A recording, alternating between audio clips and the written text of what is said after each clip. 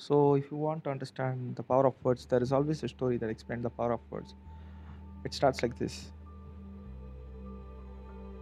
on a forest, a bunch of frogs crossing the forest, and in that group of frogs, two frogs fell down into a huge hole, and both of the frogs were trying to climb up, and the frogs above were discouraging the frogs not to climb because it was so deep.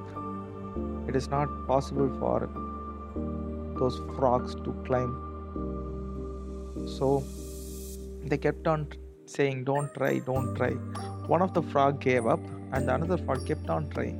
And after some point, it climbed, and all the other frogs approached it and asked, "How did you do it?"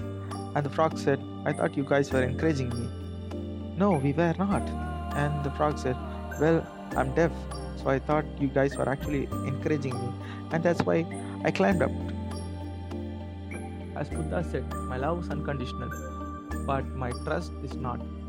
We have to know whom to trust and whom not to trust because there are a lot of words, there are a lot of things people say to someone.